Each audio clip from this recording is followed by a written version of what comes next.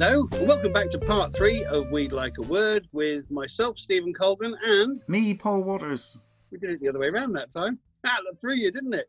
And we've got Kritika Pandey with us, who is the winner of the worldwide Commonwealth Short Story Prize. Which is pretty damn impressive. It is, and it's not the only prize she's won. I mean, there's a whole page here. There's the winner of the 2020 James W. Foley Memorial Award, the 2018 Harvey Swados Fiction Prize, the 2018 Kara Paravani Memorial Award in Fiction, 2014 Charles... I'm bored now. There's just so many awards. You're obviously quite good at what you do. Thank you. Yeah. Well, I try. Oh. I don't know what to say to that. Like, imagine being the best in Asia, and then that should be it. And then it's like, oh no, there's something even more than that. It's not honestly like, it's not like the best in Asia or the best. You could have a T-shirt. Best in Asia. It's essentially just like what really worked for the judges from the submissions that came to them this particular year. And so 5,000 submissions, and yeah. 1 out of 5,000 is still pretty good, though. But this is what the judgment said, actually. The Great India Tea and Snakes is a gut punch of a story, remarkable because, in spite of its fraught subject matter, it never neglects the beauty of the world in which the story unfolds. Kritika Pandey infuses the tale with empathy and balance, allowing the characters to inhabit themselves fully, while dragging the narrative to its inevitable end. I don't know if it was an inevitable end. I didn't think it was inevitable, but I disagree. It's a story that asks important questions about identity, prejudice and nationhood, using metaphors with devastating effect, while still brimming with its author's revelry in the possibilities of language. Its charged conclusion is all the more shocking, given that most of it is set at a tea seller's stall, and its energy derives from a few looks between a boy and a girl. My fellow judges and I loved the story when we first read it, and love it more each time we read it. Congratulations. So there's a shocking violence that happens, and this is all tied, I guess, to Narendra Modi becoming Prime Minister and nationalism and Hindutva and more of a religious state. But it was interesting that outsiders come along and provoke a violent confrontation, but then some people who we're already familiar with also join in. I found that very shocking, that maybe not friends turning on each other, but acquaintances and neighbours of some long standing, with not very much provocation, deciding, right, we're going to do a terrible thing. And I we see it in other places. I'm thinking the Balkans, I guess, and where I'm from in Northern Ireland, I guess, as well. But there it seemed that, well, it did seem very normalised, like you were saying earlier. Did it feel like an inevitable conclusion? Because it didn't feel inevitable to me, because it's more shocking in that it wasn't inevitable, I thought. Yeah, the entire conclusion didn't feel inevitable to me, but there were parts of how the tragedy developed that were inevitable, I think. And so the daily wage laborers participating in the violence without much provocation, really, I was thinking in terms of like the logic of the mob. Like what, once this mob mentality takes over, it's people lose all reason. They're not able to think clearly. And there was a little bit of, I kind of set it up a little bit in the beginning, that the daily wage laborers are amused that the boy goes to school, and that he can and say these complicated English words, name these flowers, etc.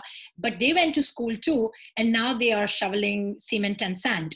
And so there's a little bit of resentment there, but it isn't until these outsiders arrive and they start beating up the boy that some of these men, try and make sense of their current condition as daily wage laborers in the light of the fact that, there's this boy who's getting this education, and well, I'm a little jealous, I'm a little resentful. And when you're in a position as the daily wage laborers are, you have no access to the people in power. Absolutely no access. You cannot go to government officials and say, my life is miserable, I'm not earning enough money. What am I supposed to do? I can't send my children to school. I don't have enough to eat. No one's really listening to you. And so there's this, it's a parallel violence. I think that's what sociologists like to call it. It's when you have no control over people up there, you try and, you take it out with people around you. And so that's a little bit of what happened in that process. And yeah, I mean, I don't think that was inevitable. I think that, from the very beginning, I think that the way the story was proceeding, even in my head, like I would trick myself into believing that this is going to be a perfect love story. Like this can be. Why shouldn't it be? And that itself, the fact that it's a perfect love story between a Hindu girl and a Muslim boy, that itself is a mark of protest. And that's what makes it more tragic, because it could work out, maybe. Mm-hmm. And it's also quite interesting that the father in the story, we don't see or hear much of him, but we learn quite a lot about him by a few little actions, like the business about making sure that the boy drinks out of a metal cup rather than a ceramic cup, because it's almost as if the boy would taint the ceramic cup, and the fact that I presume the girl's grown up in quite a restrictive traditional household, and the fact that it's never occurred to her before. She doesn't know how the solar system works, and the fact that the earth goes around the sun and things like this. And yet the father is the first person to try and break up the fight. He's the first person to try and rescue the boy. That's wonderful. I love that bit. Yeah, no, it's really, I think that like level of complexity is it's very important for us to highlight that level, because it basically, most people in most parts of the world are fundamentally good people. They don't want violence. They don't want to hurt people, but obviously they get carried away by dominant political narratives. I've seen this in my family. People would vote for tyrants and authoritarians, but at the same time, they would, when something terrible is happening on the street, they would try and break up the fight. They would try and be like, oh, okay, no, just sort of be peaceful. Like my own father, like, he voted for Modi. I don't think he's the kind of person who would participate in a mob related violence. My father is actually a very, very peaceful guy, but he says there's no alternative. This is the only alternative we have right now. And so he has his own reasons for voting for this person. But at the same time, I know that he's going to help a person who needs him. It doesn't matter if it's a Hindu or a Muslim. So, yeah. I heard some Indian friends of mine, they have all sorts of different views, and one of them said something that surprised me, which was about Modi. They said, well, at least we don't have to be ashamed or hide that we're Hindu anymore. And I thought that's a very strange thing, because Hindus are the majority in the country and I suppose the dominant group, and it was implying that they had somehow been oppressed all this time. And I was asking her, when did you have to hide it, or when was it a shameful thing?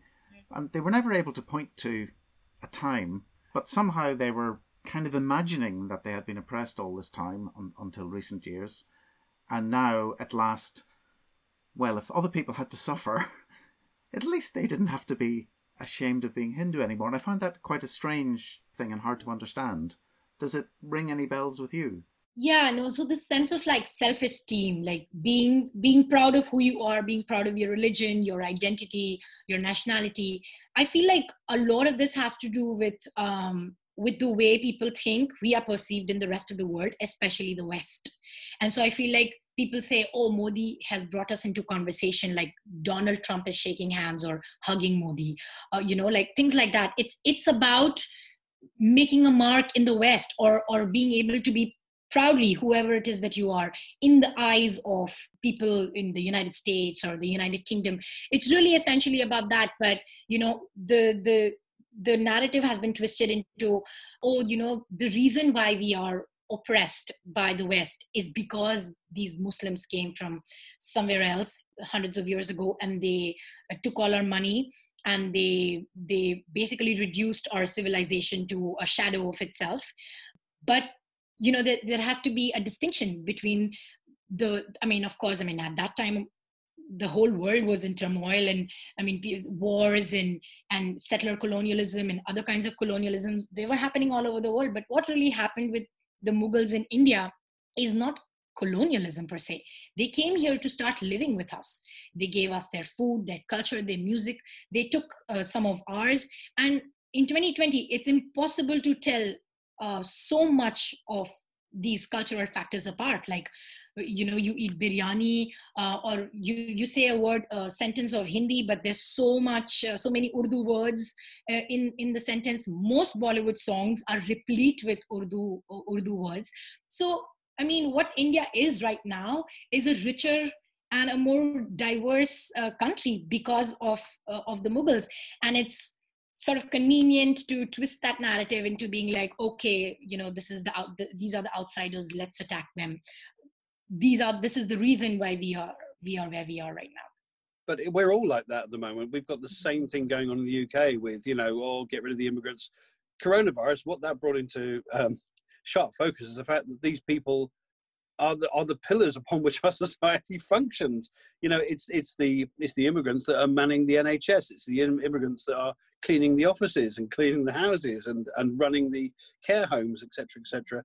And it's very funny that when you start peeling away the layers of what it is to be British, if you were to ask someone to sit down and write a list of the 20 things that define Britain, being British, like fish and chips or blah, blah, blah, blah, nearly all of them are imported, or sadly, we went somewhere else and stole them and brought them back.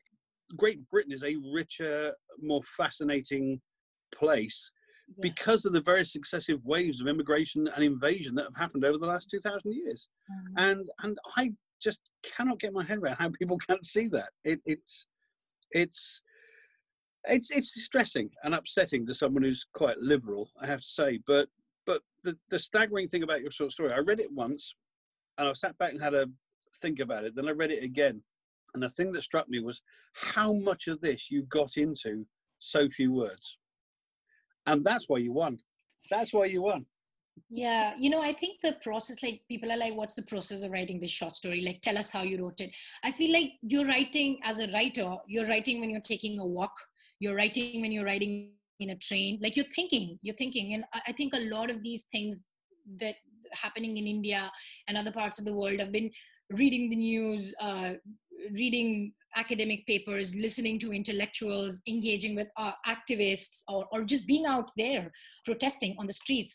And I feel like this whole process of several years finally culminated into me writing this short story, which is why it probably seems like I've packed a lot, but I wasn't necessarily like very conscious about packing all of this.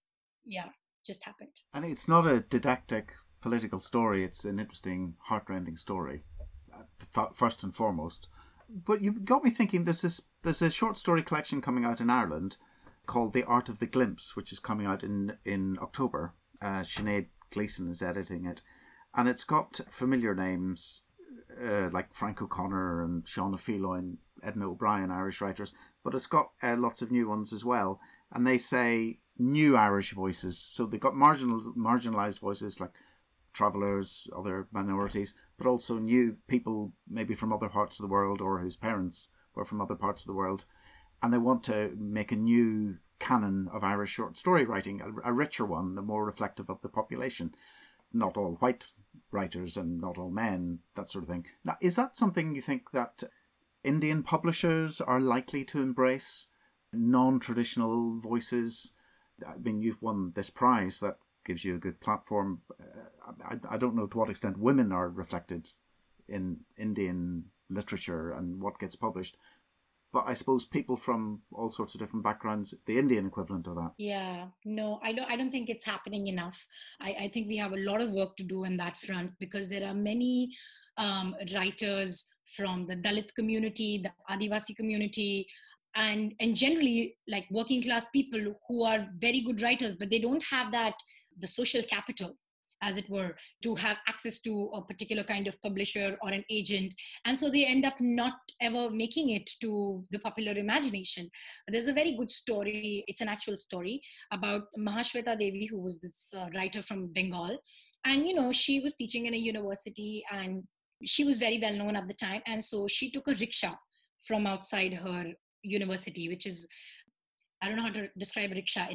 It's got 3 wheels, and you've probably seen it in parts of Southeast Asia as well. But it's very popular in South Asia, where it's like 1 or 2 people can sit, and then it's a man who is riding it. It's a bicycle like thing, but it's a tricycle. Oh, actually. we've got these all around central London now. Yeah. Yeah. And so this man who's riding the rickshaw, he asked her a question. He asked her the meaning of a word, Gigi Bisha, which is actually, it's a Sanskritized Bengali word. And she got really surprised. She was like, how does this rickshaw puller know this Sanskrit word? And so she wanted to know why is he asking this question. And said, during the course of the conversation, she discovered that he's actually a very passionate writer, and he reads and writes a lot. And so she helped him gain more visibility, get a better publisher, and now he's a very important activist and writer. So I feel like, these sort of stories that we hear every now and then, they happen, but like unless and until it happens at an institutional level, we are not going to be able to have equality in the publishing space. And we have a lot of work to do on that front. We heard a similar story a couple of episodes ago when we had Dougie Brimson on, who was talking about working class writers in the UK and how they don't often get the opportunities that obviously people in the middle classes and the money classes get, because they don't have the same, they've got the stories and they've got the method of telling them, but what they don't have is the access. And a lot of the time, they're having to pull down 2 or 3 jobs just to stay alive, and they just don't get the time to promote themselves. Yeah. So it seems to be a common story all around the world about working class voices needing an outlet. Yeah, I do want to add a little bit about like women who write. I feel like writing is this process which is riddled with self-doubt. And being a woman means that you're constantly doubting yourself because you've been taught to. So then being a woman who writes becomes that much more of a challenge. And so if you're writing and, you send your work out and an agent or a publisher, they tell you, this is not working. You should edit this out, or, gives you a series of comments and feedback and then ask you to get back. It's actually, I feel like it's very seldom that a woman would immediately get back after editing it, because, for a long time she'd be thinking, oh my God, I'm no good. I should have known better. Why did I even start doing this?